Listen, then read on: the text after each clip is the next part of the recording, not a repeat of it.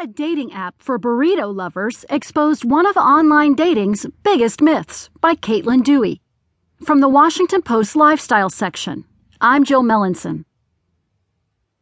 The only conceivably good thing about branded April Fool's pranks is that they're confined to a 24-hour period.